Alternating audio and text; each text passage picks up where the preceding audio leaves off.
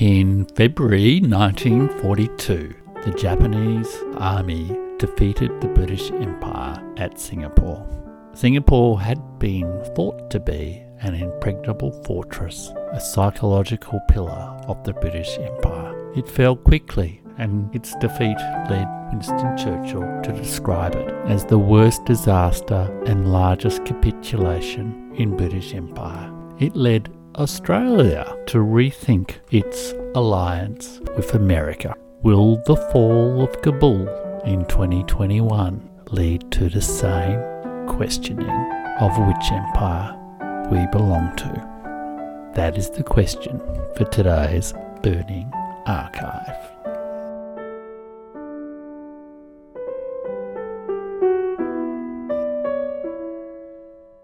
Welcome to the Burning Archive. I am Jeff Rich. I am a writer, historian, podcaster, poet, and very minor government official. And the Burning Archive is a podcast all about things history and culture, where the past is never dead, the past is not even past, and where by thinking about the past, we try to live better in the present. So today, I am looking at how Australia might respond to events, indeed its defeat, in Afghanistan.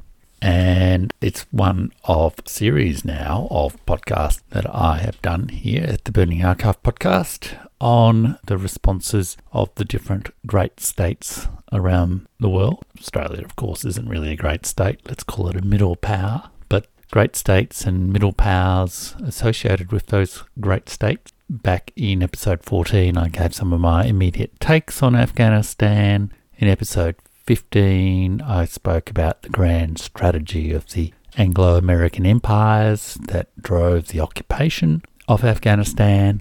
And in episode 16, I talked about the response of the neighbours of Afghanistan and the great states of Eurasia. And in episode 17, I talked about the American response to its humiliation in Afghanistan.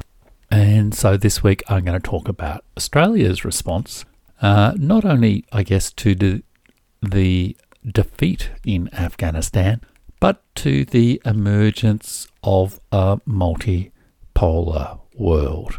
Or is it the hardening of a multipolar world into a bipolar world again? Are we entering Cold War II?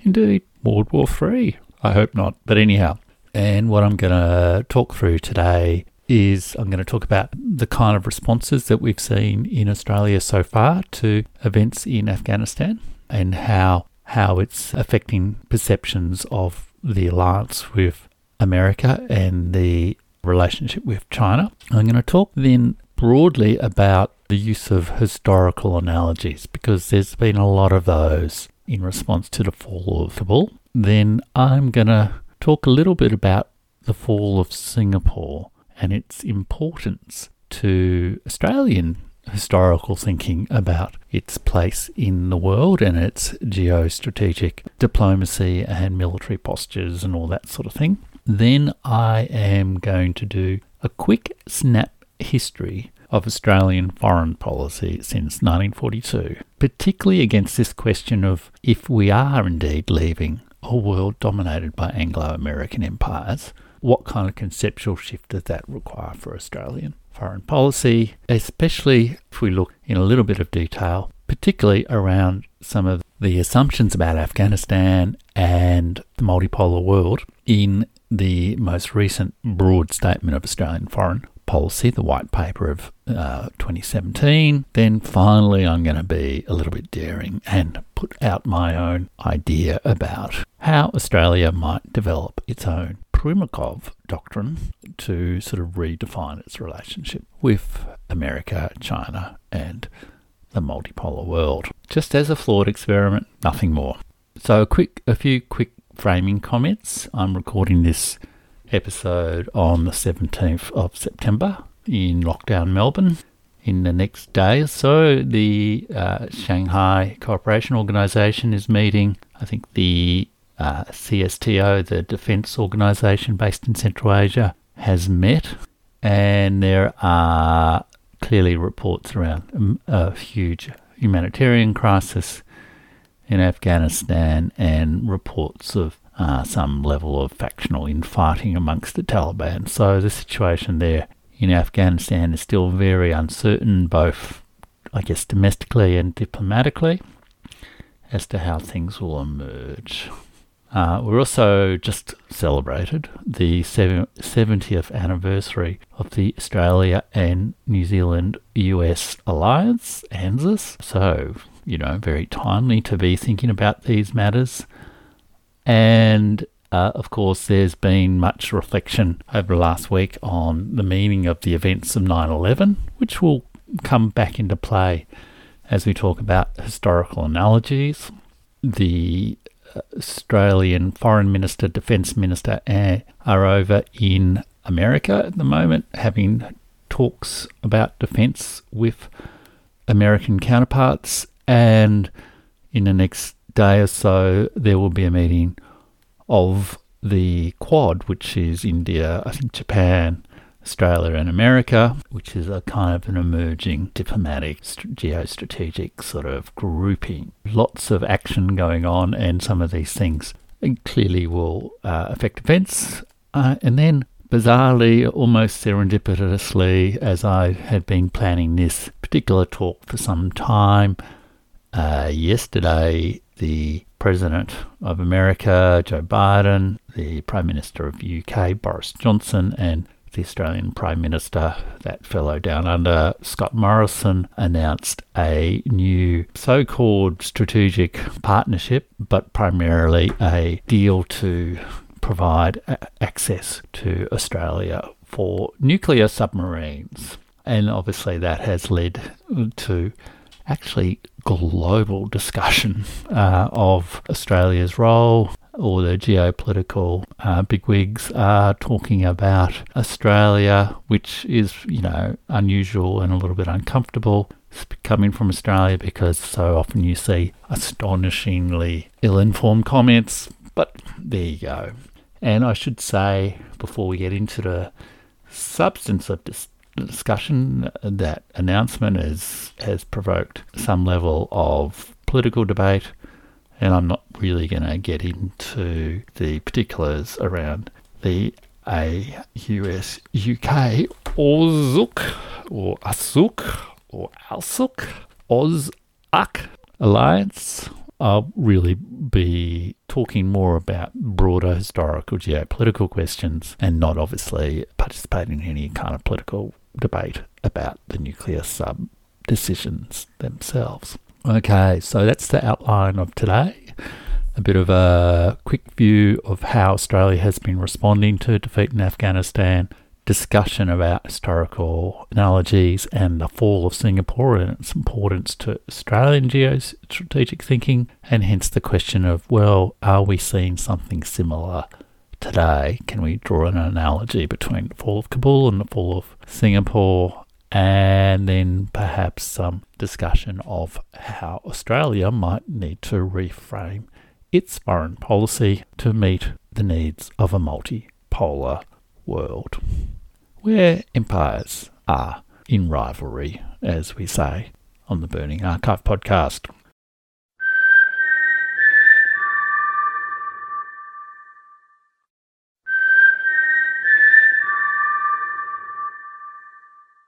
Okay, so first let's talk about the responses in Australia to the defeat in Afghanistan.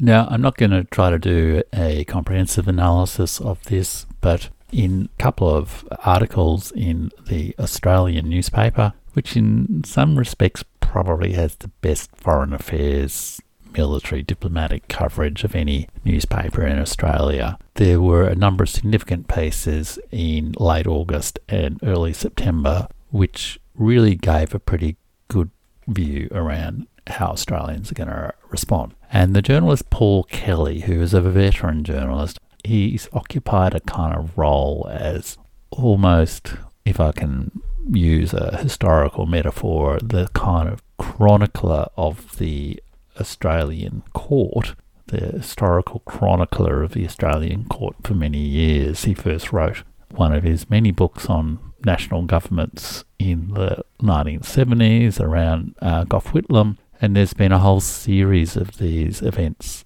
including around the Hawke Keating years and the Rudd Gillard years, etc., that have been almost like the establishment view of the reading of Australian national politics. So he's quite a significant representative of, mainstream establishment thinking in Australia. And his piece in The Australian on the 21st and 22nd of August was headlined, "A Game Changer for the American Alliance. Four former PMs agree Australia must become more self-reliant." This is the weekend immediately after the fall of Kabul, the rapid fall of Kabul to the Taliban. Within that piece, Paul Kelly says that Biden's Afghanistan call is so devoid of judgment and courage that it raises a fog of doubt about Biden himself and about America's democratic sustenance as a reliable great power. He described it as a strategic wake-up call for Australia that will force us to rethink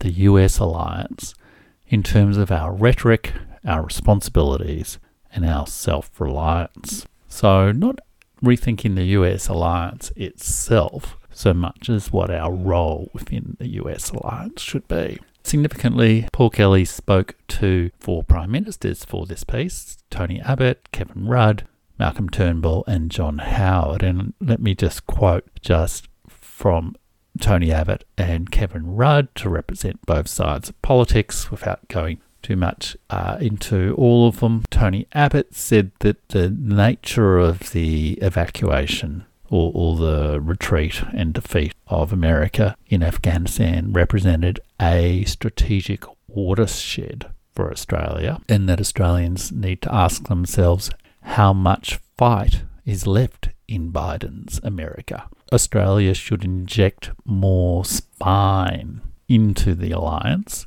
really expect to play a larger role and pay more for its defence. So really saying, clearly America is weak and pusillanimous and we need to muscle up and convince America to be a bit tougher. Kevin Rudd said, with his usual fondness for abstract nouns, that it was a profound paradigm shift in global and regional geopolitics, and that Australia should plan for both a regionally engaged America and an America in retreat. But without questioning the US alliance, we just need to do more to manage our strategic interests. And Kevin Rudd really advocated more military spending and a big Australia, which again were common themes under his prime ministership.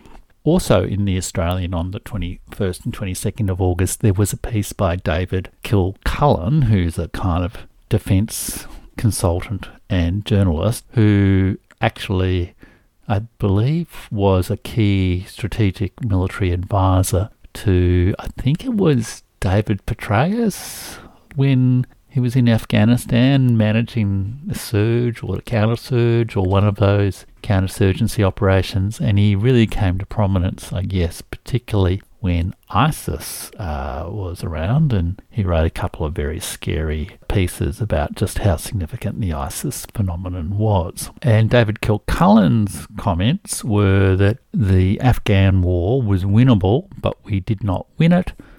Rather, we screwed it up and we have been defeated. He said that it showed that our major ally, America, did not possess a modicum of moral fibre and basic competence to muster the will to fight, and so saw decades of effort go down the drain. And he had similar very, very hard words to say about America, and talked about their nauseating victim-shaming response of blaming the Afghan army for not fighting hard enough as America was scampering away in the middle of the night.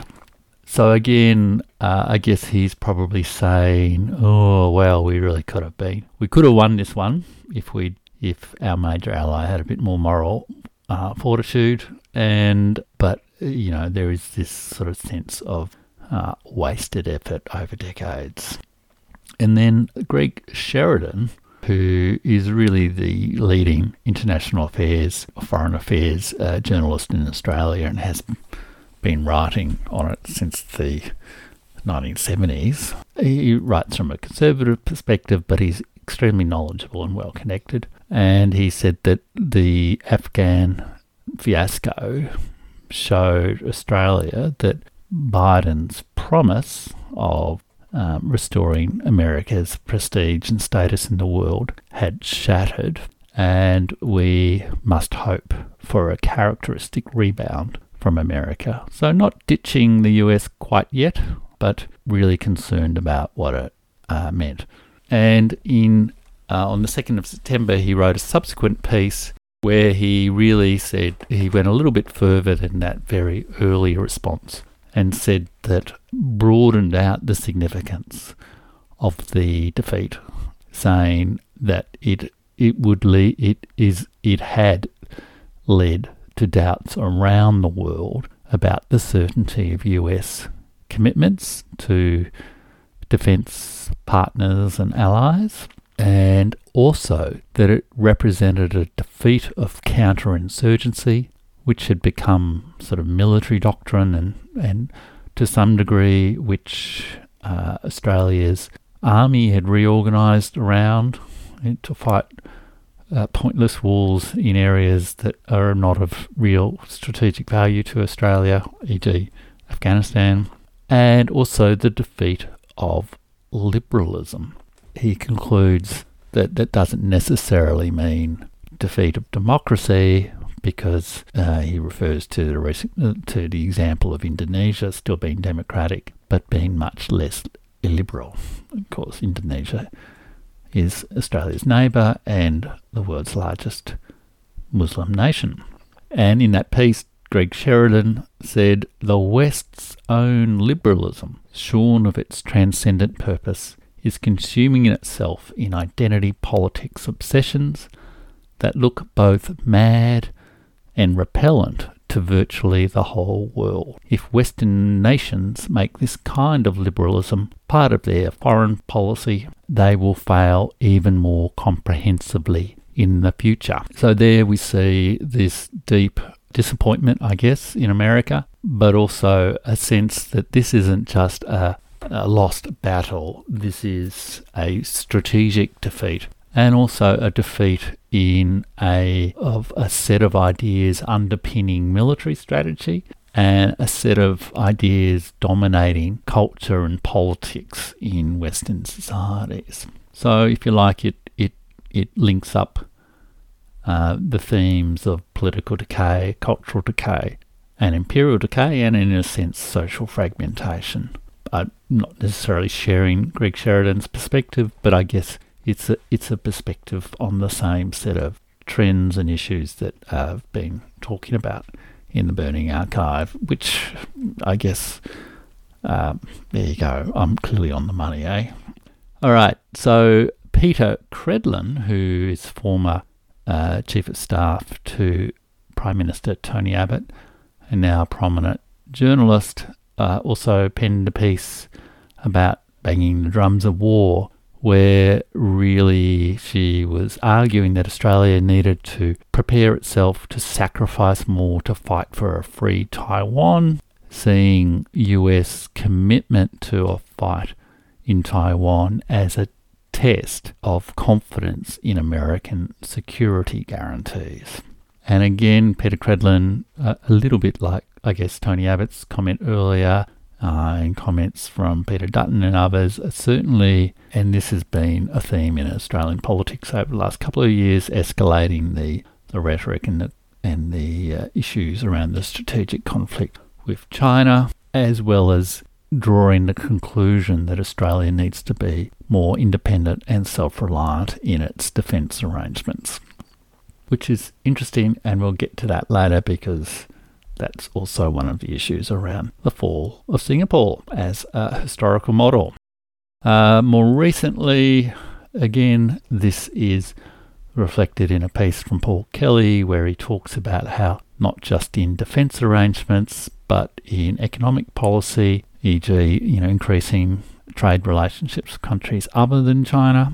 Australia is now working towards a more nationally integrated economic and security strategy to resist Chinese intimidation. There is a big geostrategic issue thrown here. And again, I guess this is where drawing the right lessons from historical events is really important. Also, in a piece on the Australian International Affairs Association website, a person called Colin Chapman said this, and again, this is interesting. For those guiding Australia's foreign policy, the lesson of the sacking of Kabul is clear. I love the fact that he says it's the sacking of Kabul, even though really they just walked in. I don't know if there was actually any looting. The only looting or sacking that seemed to go on was Ashraf Ghani taking $160 million and the Americans locking away the Afghan reserves in their banks. But anyhow, this is what this guy says. The lesson of the sacking of Kabul is clear. The Hugh White concept, we'll come back to Hugh White later on, but he's a leading strategic thinker in Australia who's argued for a number of years that Australia needs to look more to China and less to the US. The Hugh White concept of a choice between China and the US is dead. Australia's ally remains Washington, but Canberra needs to build more self-reliance, switch to French nuclear submarines rather than those on order. Interesting that, because that's the whole AUS-UK announcement, although we didn't choose the French ones, and engage much more urgently in regional security talks aimed at allowing China to take its rightful place as a global leader while seeking to persuade Beijing or limit its military expansion. And finally, on the Australian response, we have Hugh White. And he says, I think the Afghanistan withdrawal must make the Chinese more confident that if they push hard on Taiwan, America will cave. In Australia, issues are very much being seen around this whole US alliance and how secure America's security commitments to Australia are, and how much we should really either lock in behind the US and get them to be more aggressively assertive in this part of the world, or perhaps choose a different path. One way of summarising all this is that for Australia, the significance of Afghanistan isn't so much the tragedy there or the pivotal role of Central Asia in American geostrategic strategy or the growth of Eurasia or anything like that. The issue for Australia in the fall of Kabul is, can we rely on our great and powerful friend, America? Can we rely on the American empire to defend us when it really counts? And Hugh White has made the point that in a way, much of Australia's military involvements since 2001 and even in the 1990s, but 2001 with the 9/11 attack, which led to the Afghan war and the Iraq war, have been about alliance management, sort of going over to the Gulf and of Afghanistan to prove ourselves to be a loyal ally. If and when there's a threat to Australia, America will come to the party. And hence the wound that has been opened up in the Australian political defence security elite is, wow, maybe we can't rely on America. Maybe our assumptions about America's pivot to Asia and its forward posture and all that sort of thing are wrong. And in a way, this opens up the great wound, the great historical myth, so to speak, that has underpinned Australian foreign policy, geostrategic policy since World War II, which relates to the fall of Singapore, where the British Empire was shown to be an unreliable ally, or interpreted as an unreliable ally, for protecting Australia's regional security interests. And we'll come back to that later. Without going into the immediate politics of all these discussions, what is interesting is the extent to which there are these historical analogies and metaphors that are at play in the discussion of Australia's response to Afghanistan.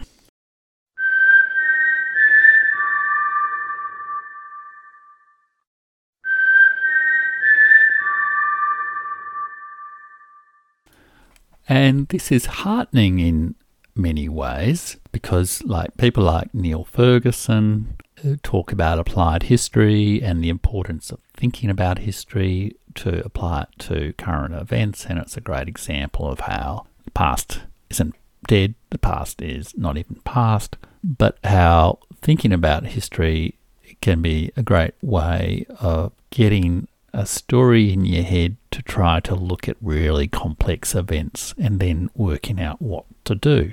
And there's a great book by someone called Neustadt.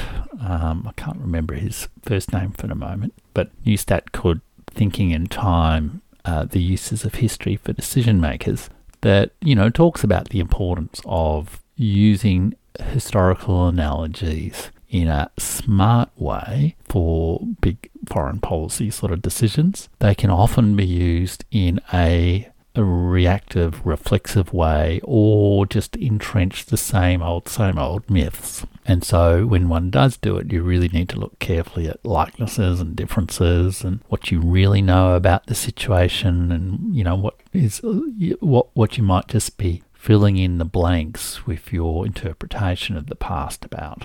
And I might come back to that in another episode because it's really quite an interesting and thought-provoking book, and perhaps also discuss some of Neil Ferguson's work around using applied history.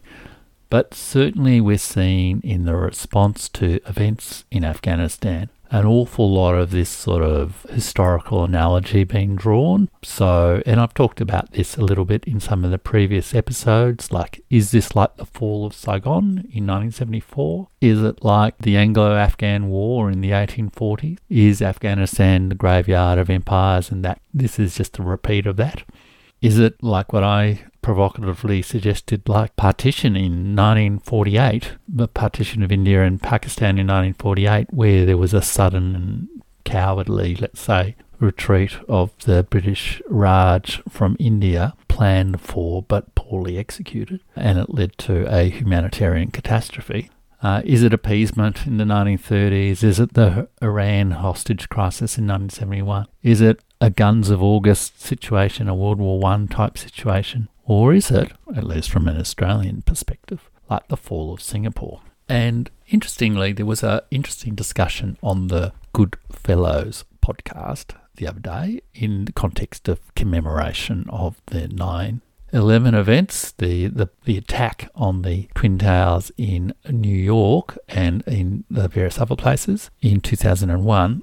There was a discussion between Neil Ferguson and Condoleezza Rice exactly on this point of what was the historical model in the minds of decision makers responding to these events, and to what extent was it right, and how might a different historical model lead to a different conclusion. And Condoleezza Rice, who was, I think, the National Security Advisor to George W. Bush in 2001, so was directly participating in all these events, offers her reflections, and it's really quite fascinating. If you want to listen to it, I'll put a link in the show notes. She said, well, yeah, the model that we had at the time was Pearl Harbor. It was a surprise attack on the homeland, and it very much dominated the response of America and led to this sort of, mobilization of everyone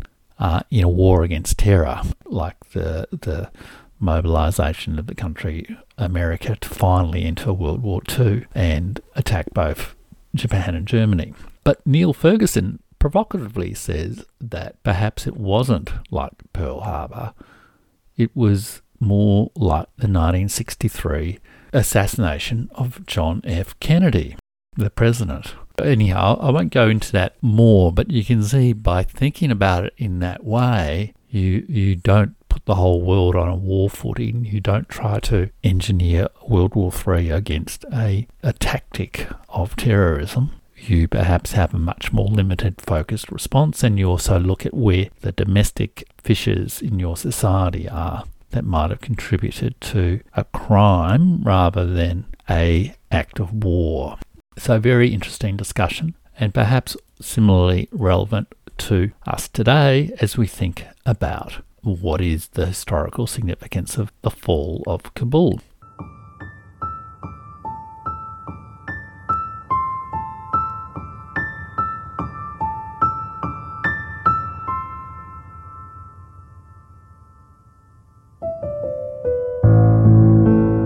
Hey, I thought I'd just take a minute to thank you all for listening to the show and just mention a few things where you could help me grow my audience and help make the show that little bit more successful. So do share links to the show on your social media preferred platforms. Twitter, YouTube, whatever, Instagram, and I'm not a great social media user, so please do get out there and tell your friends about the show. You can also read more of my writing at The Burning Archive, TheBurningarchive.com, and of course you can also buy my book, Gathering Flowers of the Mind, Collected Poems 1996-2020, and there are a couple of other things in the works as well. So do help us out, like the show, leave a review on iTunes, and I don't know whether Spotify has some sort of way in which you can promote the show within Spotify, but do that too.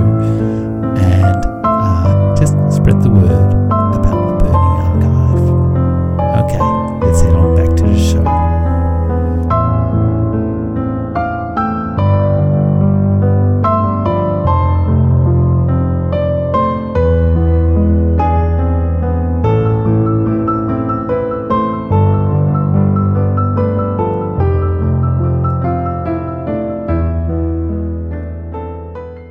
So this takes us to the fall of Singapore and its place in the stories of Australian thinking on foreign affairs, defence policy, geostrategy. And interestingly, of course, there's a connection there between Pearl Harbor, the event that dominates American fears about an attack on its homeland, or that were reactivated in 2001, because the fall of Singapore happened in the months following Pearl Harbor, and obviously it was the same Japanese imperial forces that were attacking both the Americans and the British imperial forces in Singapore and Malaysia. Again, if we go to Hugh White, the Australian strategic defence thinker, he says that most of us would agree that the fall of Singapore in February 1942 remains the biggest strategic shock Australia has ever received, but we pay too little attention to why it was such a shock and what we can learn from it. Again, perhaps this might be instructive. Why is the fall of Kabul a shock, and what can we learn from it?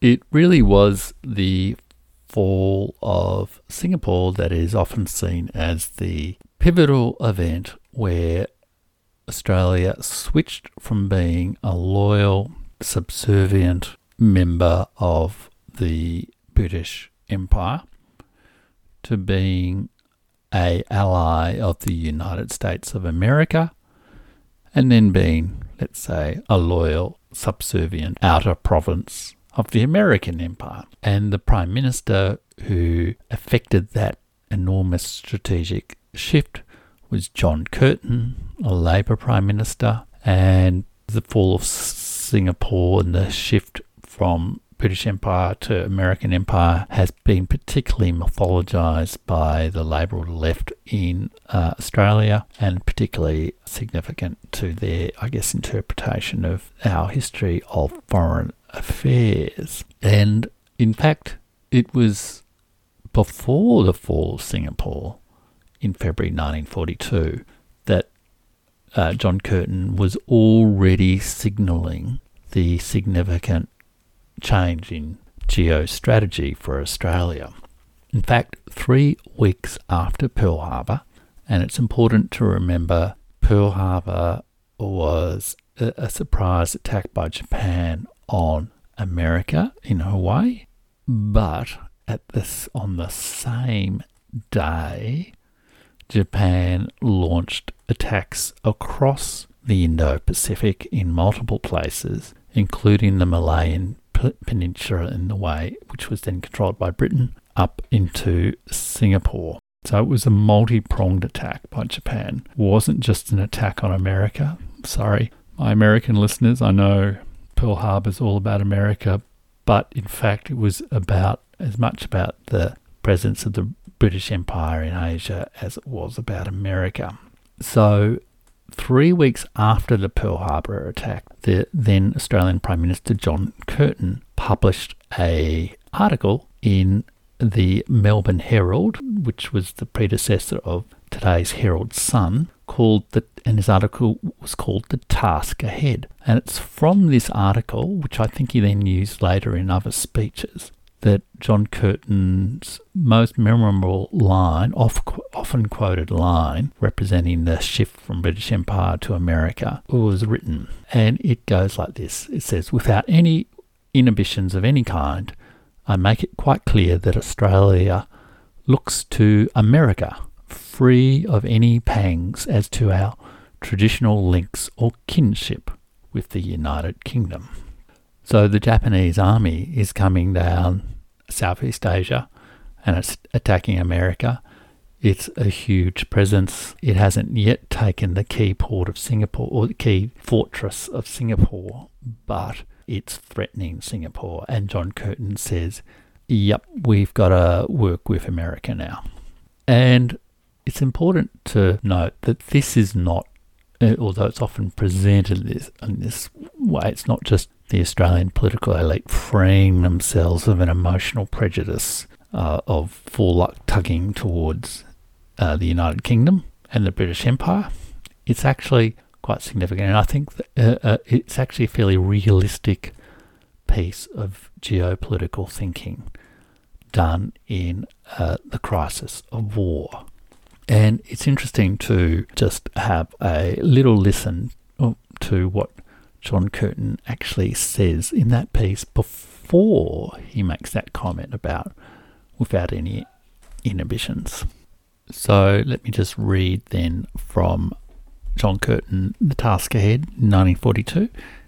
He says, "I see 1942 as a year of immense change in Australian life. The Australian government's policy has been grounded on 2 facts. One is that the war with Japan is not a phase of the struggle with the Axis powers, i.e. the European powers, Germany, etc., and Italy, but is a new war. And the second is that Australia must go on a war footing. Those 2 facts involve 2 lines of action. One in the direction of external policy as to our dealings with Britain, okay? And then let's listen to the others. The United States, Russia, the Netherlands, East Indies, i.e. what we now know as Indonesia, and China in the higher direction of the war in the Pacific. All the powers of the area, Indo-Pacific. The second is the reshaping, in fact the revolutionising of the Australian way of life until a war footing is attained quickly, efficiently and without question. And I'm not going to dwell on that part so much. He then says, now with equal realism we take the view that while the determination of military policy is the Soviets' business, i.e. Russia, we should be able to look forward with reason to aid from Russia against Japan. We look for a solid and impregnable barrier of the democracies against the three Axis powers. And let me emphasize this, we refuse to accept the dictum that the Pacific struggle must be treated as a subordinate segment of the general conflict. It's not just all about Europe. By that, it is not meant that any one of the other theatres of war is of less importance than the Pacific, but that Australia asks for a concerted plan evoking the greatest strength at the democracy's disposal, determined upon hurling Japan back. The Australian government therefore regards the Pacific struggle as primarily one in which the United States and Australia must have the fullest say in the direction of the democracy's fighting plan. And it's only then that he talks about sentimental attachments to Britain. This is a realistic assessment of a geopolitical situation, not a rebellion against empire. And importantly, it was written 2 months before the actual fall of Singapore. And what was the fall of Singapore all about?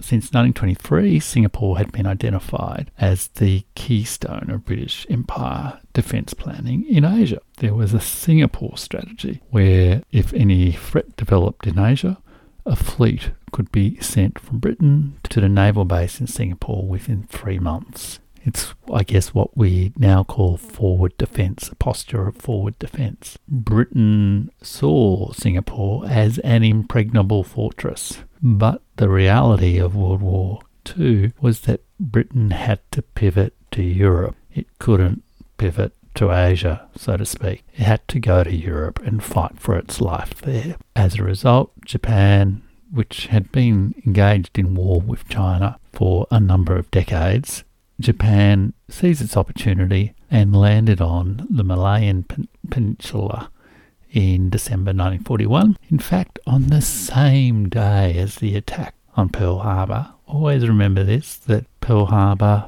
especially if you're an American listener, Pearl Harbor was not the only attack that was launched on that day by Japan. It wasn't all about America. Japanese forces were very effective. They pushed through an ill-prepared line of defenders who panicked, were confused, and quickly withdrew down the Malayan Peninsula to Singapore, in fact evacuating Malaya to Singapore by the end of January. And then the battle for Singapore began on the night of the 8th and the 9th of February, when Japan landed on the northwest of the island and effectively used air attacks from the direction that the fortress had not planned for to overwhelm the fortress. By 15th of February, i.e. within a week, the Allied forces had lost complete control of the island and the British accepted the Japanese demand for unconditional surrender, leading to 130,000 British troops becoming prisoners of war, including 22,000 Australians. Now, there are just a few resonances, I guess, of the fall of Kabul there. The lack of planning and the quick defeat and the unconditional surrender. And perhaps we should be grateful that many of the Americans left behind in Afghanistan are not prisoners of war, because that would become a huge part of the national psyche in Australia for decades afterwards. The memories and the suffering of the Australians at Changi and other places in Japanese prisoner of war camps. And especially any listeners from outside Australia to this podcast, you should know that this event is absolutely crucial in Australian collective memory and the sort of political strategy, so to speak, of foreign affairs. It is, as Hugh White said, our largest strategic shock, and it's the sort of go-to example of being abandoned by our imperial masters.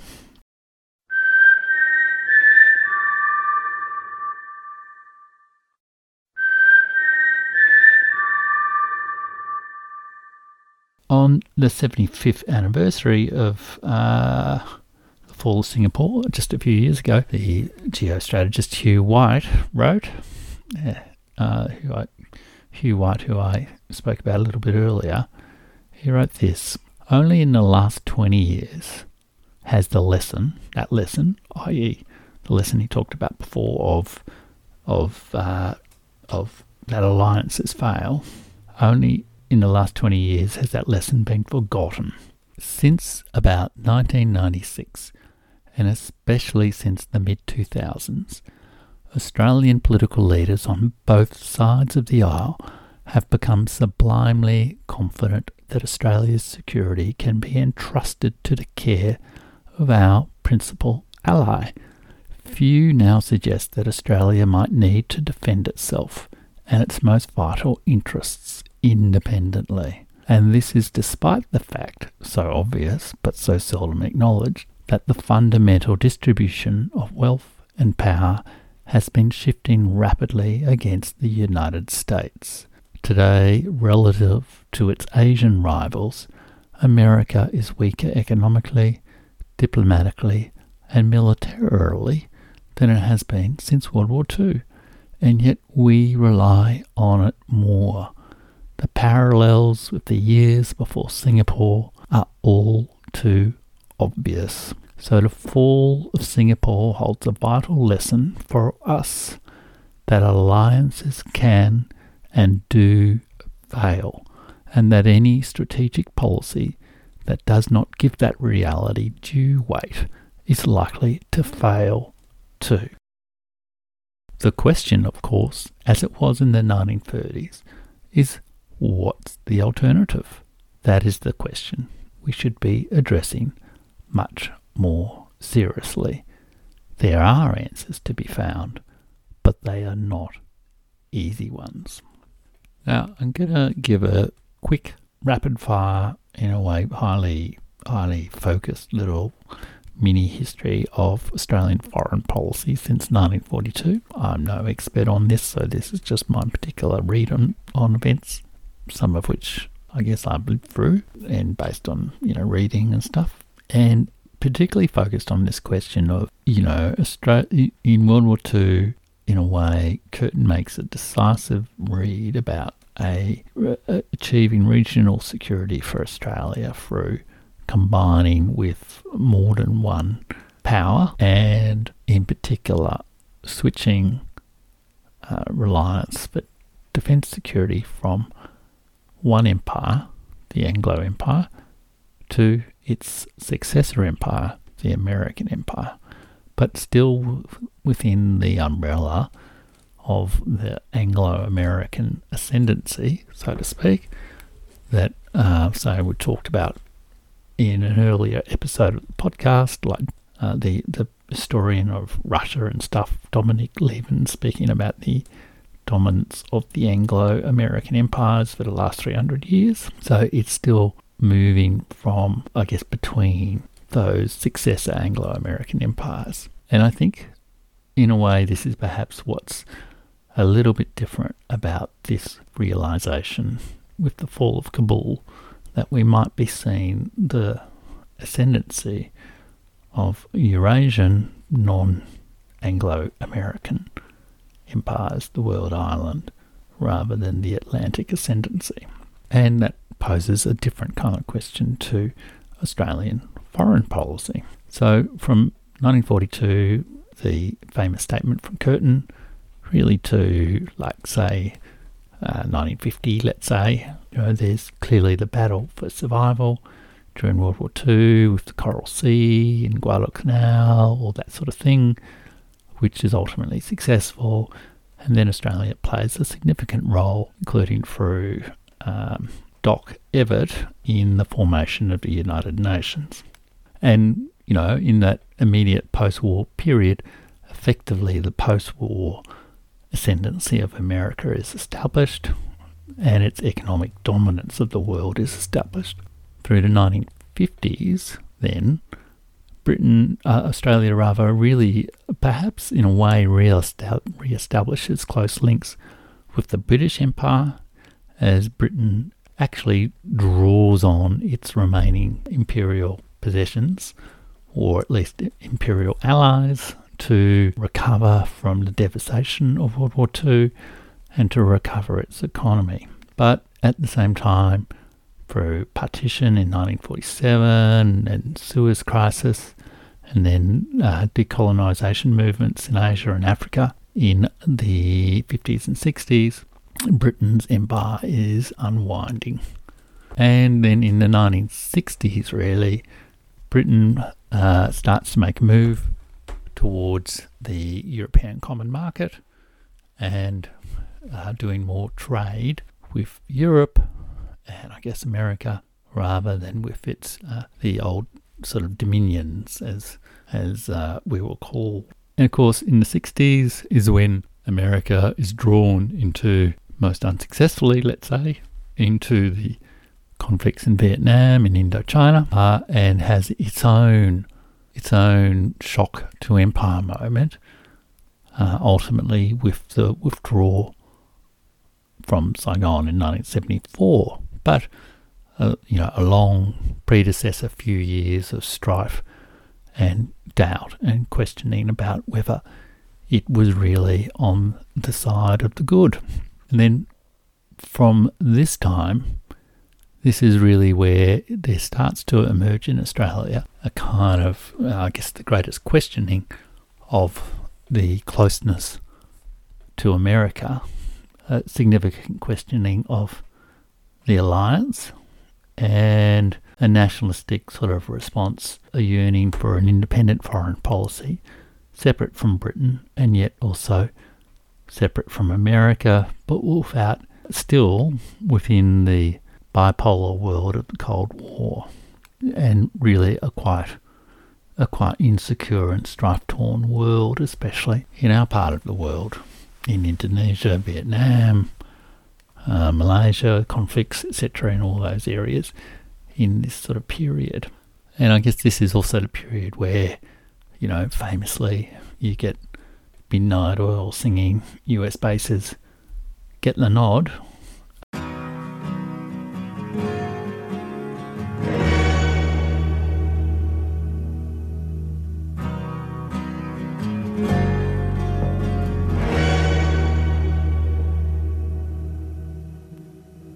US forces give the nod.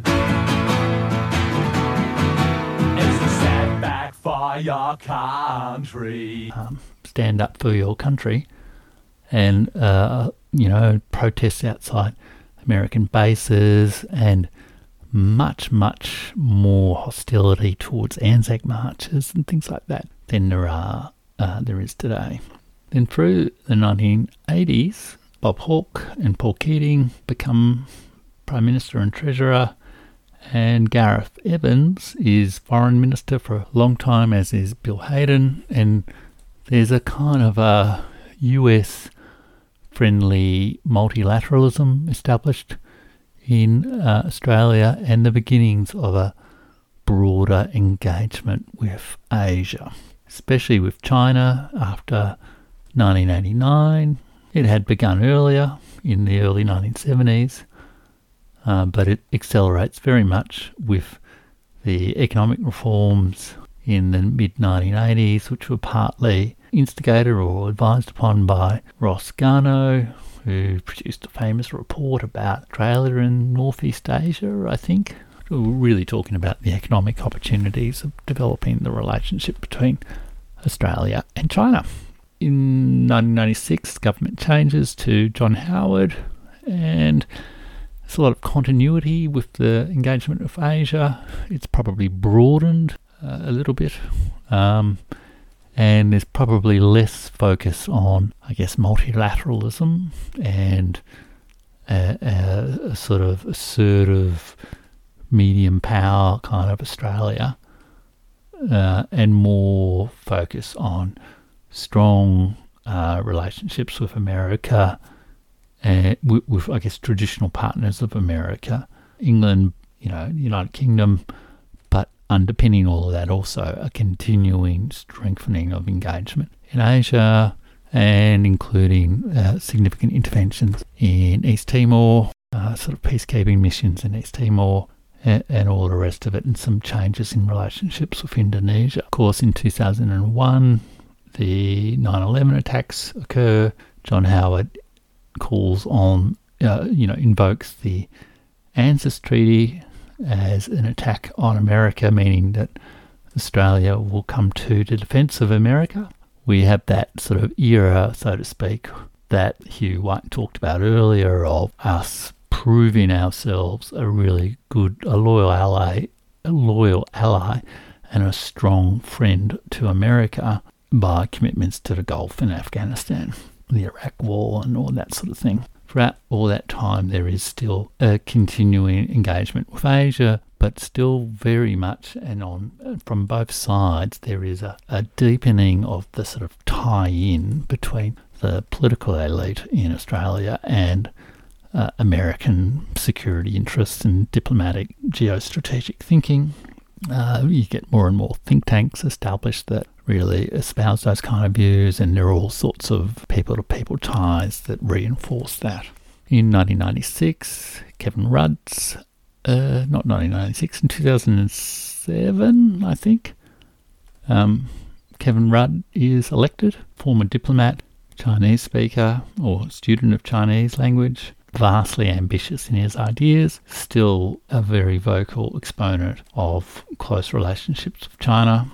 And through these years, I guess the ultimate expression of a balancing of Australia's relationship with America, with a stronger economic partnership with China, a big focus on Asia, particularly around the economic focus, but within the umbrella of a concept of US global leadership. And during this time, Australia produces paper called Australia in the Asian Century, I think under Prime Minister Gillard, although it might have begun earlier, which sort of really expresses that sort of broad philosophy. Again, more engagement was the term with Asia, but still within the concept that our defence security is provided by America. Then 2017 is the white paper on foreign policy, which I guess is current foreign policy doctrine, so to speak, in Australia, although I suspect some of it is going to change a little bit. And this puts a real focus on the Indo-Pacific. We tend to drop the term the Asian century, probably wisely because it's a bit of a silly term, and we talk about more engagement with the Indo-Pacific. So that pretty much takes us to the current day. And I just had a couple of comments about how the defeat in Afghanistan potentially disturbs some of the assumptions about the white paper of 2017. But before I get into that, let me just read briefly from the preface, the Prime Minister's introduction to the Foreign Policy White Paper. The Prime Minister we're talking about there was Malcolm Turnbull. So this white paper, was it 2014, was when Julia Gillard / Rudd era ended, and then Tony Abbott was elected Prime Minister, and then he was replaced by Malcolm Turnbull, and then Malcolm Turnbull was replaced by Scott Morrison. But so this Foreign Policy White Paper came out in the relatively brief period of Malcolm Turnbull's Prime Ministership. And the last two paragraphs of his little paper say this: more than ever, Australia must be sovereign, not reliant. We must handling this whole tension between relying on great and powerful friends and yet asserting an independent foreign policy. We must take responsibility for our own security and prosperity while recognising we are stronger when sharing the burden of leadership with trusted partners and friends. Pretty large burden share, but there you go. The Foreign Policy White Paper shows Australia to be focused on our region, determined to realise a secure, open and prosperous Indo-Pacific, while also strengthening and diversifying partnerships across the globe. It shows how we are meeting the challenges of an uncertain future with confidence, open to the world and its opportunities, while resolutely resisting threats to our way of life. Nice rhetoric there, not very specific guidance, I guess, to what we are really trying to do. But the key themes it talks about a little bit are, I talk about a contested world and an evolving international order, but it's really framed as China as a rising power that we want to incorporate within the US rules-based international order. And it talks about a stable and prosperous Indo-Pacific, and again, largely focused on US, China, and Southeast Asia. I don't think the term Eurasia even appears in the foreign policy white paper. I haven't done a check, but it's certainly not in the table of contents there. Then there's also a fair bit of focus on keeping Australia safe and security, particularly addressing terrorism. And most of the discussion of Afghanistan and all that sort of thing is really framed against that concept. And looking at this white paper the other day in the light of events in Kabul, in Afghanistan, and the discussion over the last couple of weeks about the rise of Eurasia and the decline of America, the emergence of a multipolar world, and challenges to an American or Atlanticist-defined rules-based order versus a broader set of international institutions that the Eurasian and African states equally participate in defining.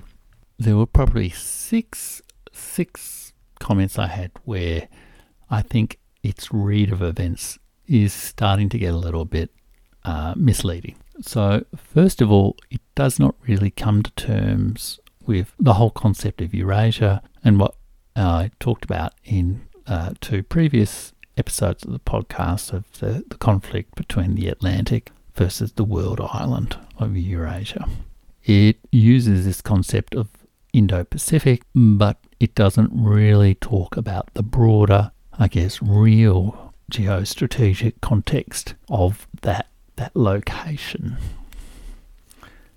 and how power is projected and how economic relationships are connected as well, both between the oceans and the continents. The second point is really, it does use this term Indo-Pacific, but it does sort of define it in quite a strange way. I mean, I guess if Indo-Pacific means the Indian Ocean and the Pacific Ocean and all those countries that border on the Indian Ocean and the Pacific Ocean, that is a very large part of the world and doesn't really help account for European presence in any of that as well. Then within a footnote in the paper, it actually defines Indo-Pacific a little bit narrower as the region ranging from the eastern Indian Ocean to the Pacific Ocean, connected by Southeast Asia, including India, North Asia, and the United States. So we're only really concerned about the Indian Ocean up to the point of India and don't really go further ahead to the Persian Gulf, the Red Sea, the eastern seaboard of Africa. And this concept, in a way, is convenient because it does, and it's significant because really what it's doing is, let's not obsess about China, folks. Let's also think about India, which is a really good move, a smart move, but it doesn't really define the region. It talks about being focused on this region, but it doesn't really define the region in a meaningful, practical, geographic and strategic way. Okay, the third point is it very much assumes US global leadership. And clearly, I guess, a lot of the focus in this podcast has been around America being an empire in denial, an empire in decline. And it is, I think that has become abundantly clear over the last few years, perhaps even more clear than it was in 2017. I think a real reckoning with Australian foreign policy has got to deal with the non-hegemonic America. What world can we live in that does not assume US global leadership? How can we find a new concert of powers between the great states of the world? The fourth point is how it deals with globalisation versus nationalism. This document came out in 2017. It reads very much like a defensive response. I mean, these days it reads a little bit like a defensive response to the election of Donald Trump and the loss of the Brexit referendum. And it certainly construes globalisation in very positive terms and is talking about the threats to Australia maximising the opportunities of globalisation from nationalism and restrictions on free trade. There's been significant changes in partly provoked by the pandemic, but also the shifting balance of power of financial institutions and the relative role of the Eurasia, etc., the Belt and Road Initiative. The institutions of globalisation are not quite the assumed American Western model that was clearly in the mind of the authors of the 2017 Foreign Policy White Paper. So the construction of all of that is probably a little bit different as well. And again, this is significant because it's very much important for China as well, because nationalism affects China and some of the other Eurasian states as well. It says that how countries conduct themselves globally and act to meet common challenges matters greatly to Australia.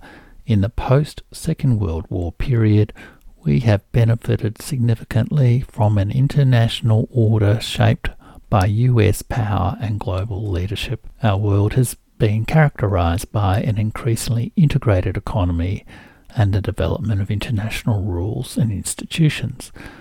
The principles embedded in the post-war order have strongly supported Australia's interests and our values. But they talk about forces of change buffeting these institutions and systems, but never really come to terms, although it does recognise that the rules are being contested in some ways, but largely presenting those contests as illegitimate contests like bad Russians or that kind of thing, and very much saying that it's in Australia's interest to keep these international rules and agreed norms of behaviour going, rather than come to terms with a set of institutions that would suit a multipolar world rather than a US-driven world.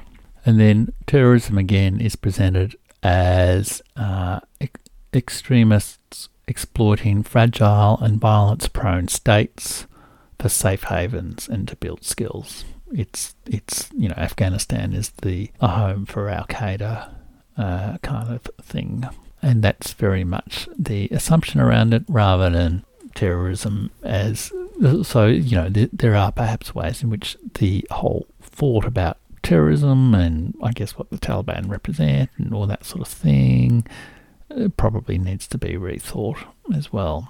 And then finally, the framing of the China-US relationship is perhaps again, we've gone to a new level of things, and so it is very much, I guess, really an advocacy document to say, come on, China, be part of this US rules-based order, don't hang out with those bad Russians and Central Asian states, be one of us, follow our rules, and you'll prosper with us. And if you do, then we don't have to worry so much about threats to our security, because we'll just straight send you iron ore and you'll sort of do whatever, send us cheap goods, and we'll all get on just great.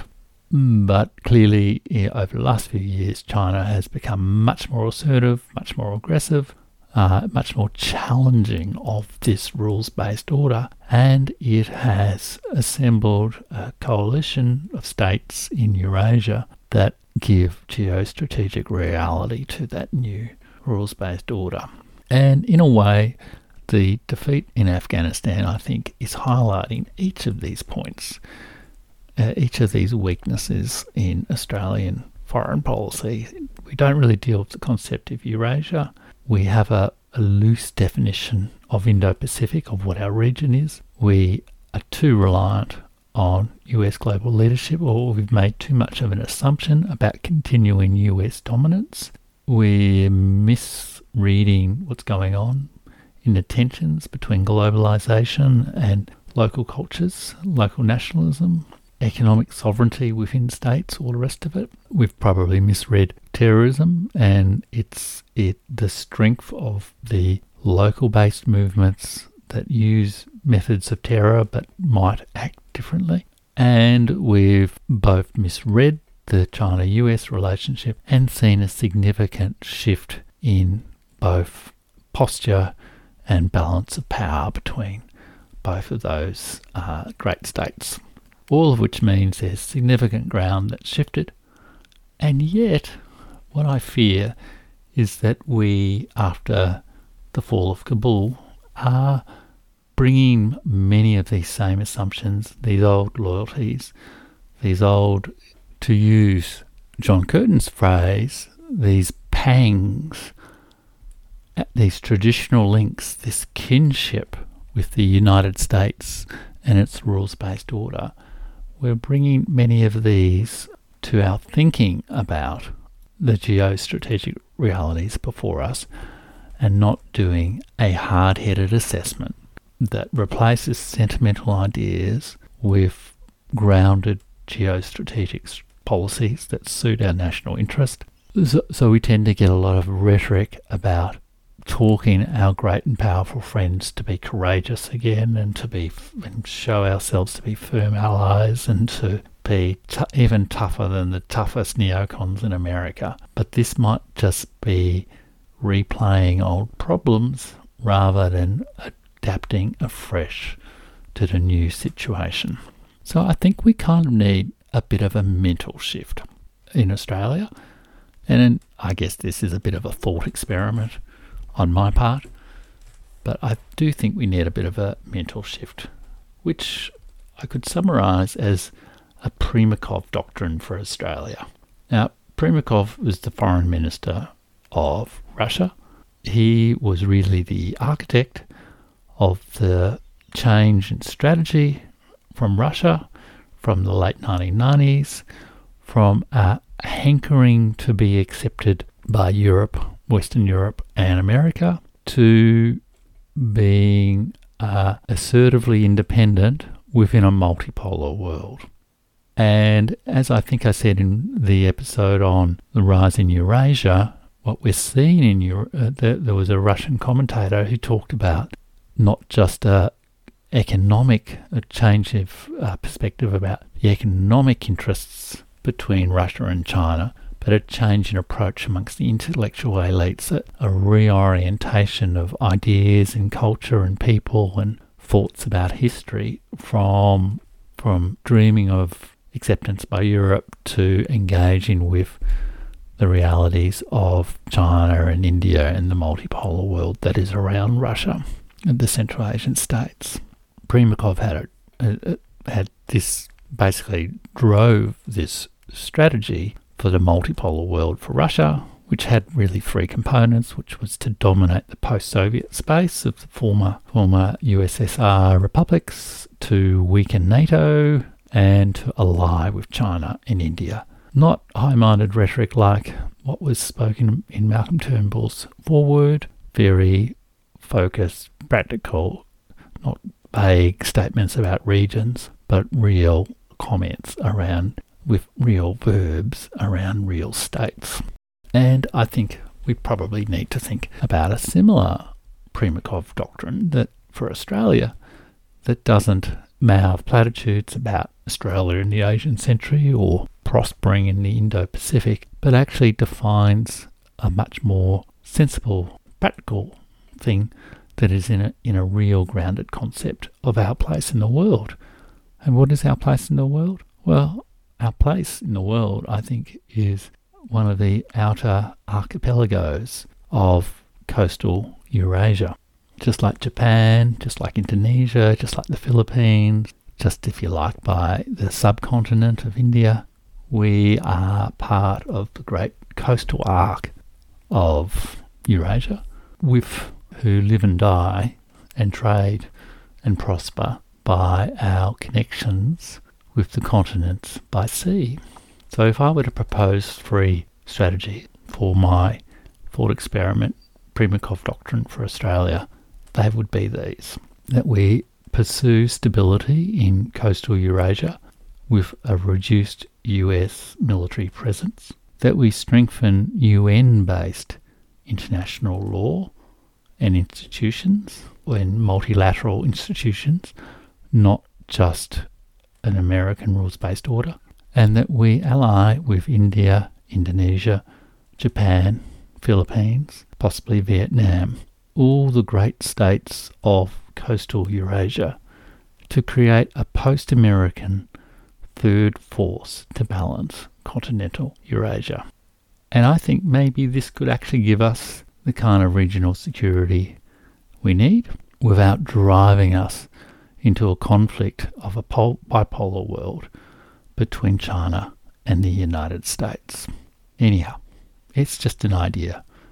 I'm just a lowly bureaucrat and a writer and a podcaster and a historian. So, who knows? Let me know if you think it's a good idea.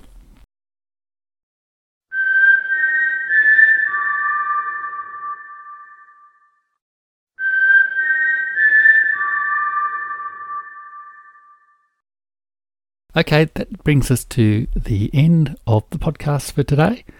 Very interesting times. Obviously, the announcement around the AUKUS Forever Alliance has provoked a lot of controversy, and I've talked around those issues but not directly assessed them. But I think it is useful to think about some of the historical models. There is some very sloppy thinking going on. For example, former Prime Minister Paul Keating has said that if the United States military, with all its might, could not beat a bunch of Taliban rebels with AK-47 rifles in pickup trucks, what chance would it have in a full-blown war against China? Not only the biggest state in the world, but the commander and occupant of the largest landmass in Asia. When it comes to conflict, particularly among great powers, land beats water every time. So, good on him for trying, but I think some of the discussion today just shows some of the fallacies in that kind of thinking. I think America's moment of humiliation in Afghanistan is driving a lot of people in Australia to argue that we get more serious firepower, and I think it's also leading to a bit of a rushed reinvention of the Anglo-American empire. But I guess the theme of several of my podcasts has been the dominance of the Anglo-American empires is passing from the world stage, and we need to get used to a different set of arrangements in a more multipolar world, and that our foreign policy really ought to be laying the groundwork for a more durable regional network of security rather than putting our trust in a declining power. Just summarising again, every country that responds to the defeat in Afghanistan or any major historic event, you get multiple comparisons with history, and it's really important to have a good old look at those ideas to make sure you're not a prisoner of old ideas. The fall of Kabul is a wake-up call to, I think, all the middle powers of the world like Australia, that the chess game of geopolitics has changed. We live in a multipolar world of various kinds of states, not a new Cold War between democracy and autocracy. And for Australia especially, I think, we need to tighten out geostrategic thinking, learn some new lessons perhaps from both the fall of Singapore and the fall of Kabul, and focus on our real interests and not the fading ambitions of a collapsing empire. So look, it's been another long episode of the podcast. I will probably take a break from geopolitical imperial rivalry themes next week. Maybe do something about culture. And until then, do remember, as Ezra Pound will say shortly, to the music of J.S. Bach, what thou lovest well will not be reft from thee, unless, that is, it is the American dream. Okay, bye.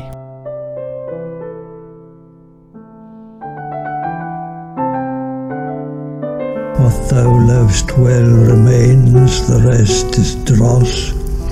What thou lovest well shall not be reft from thee. What thou lovest well is thy true heritage, whose world, or mine, or theirs, or is it of none? First came the seen, then thus the palpable Elysium, which were in the halls of hell. What thou lovest well is thy true heritage, what thou lovest well shall not be reft from thee.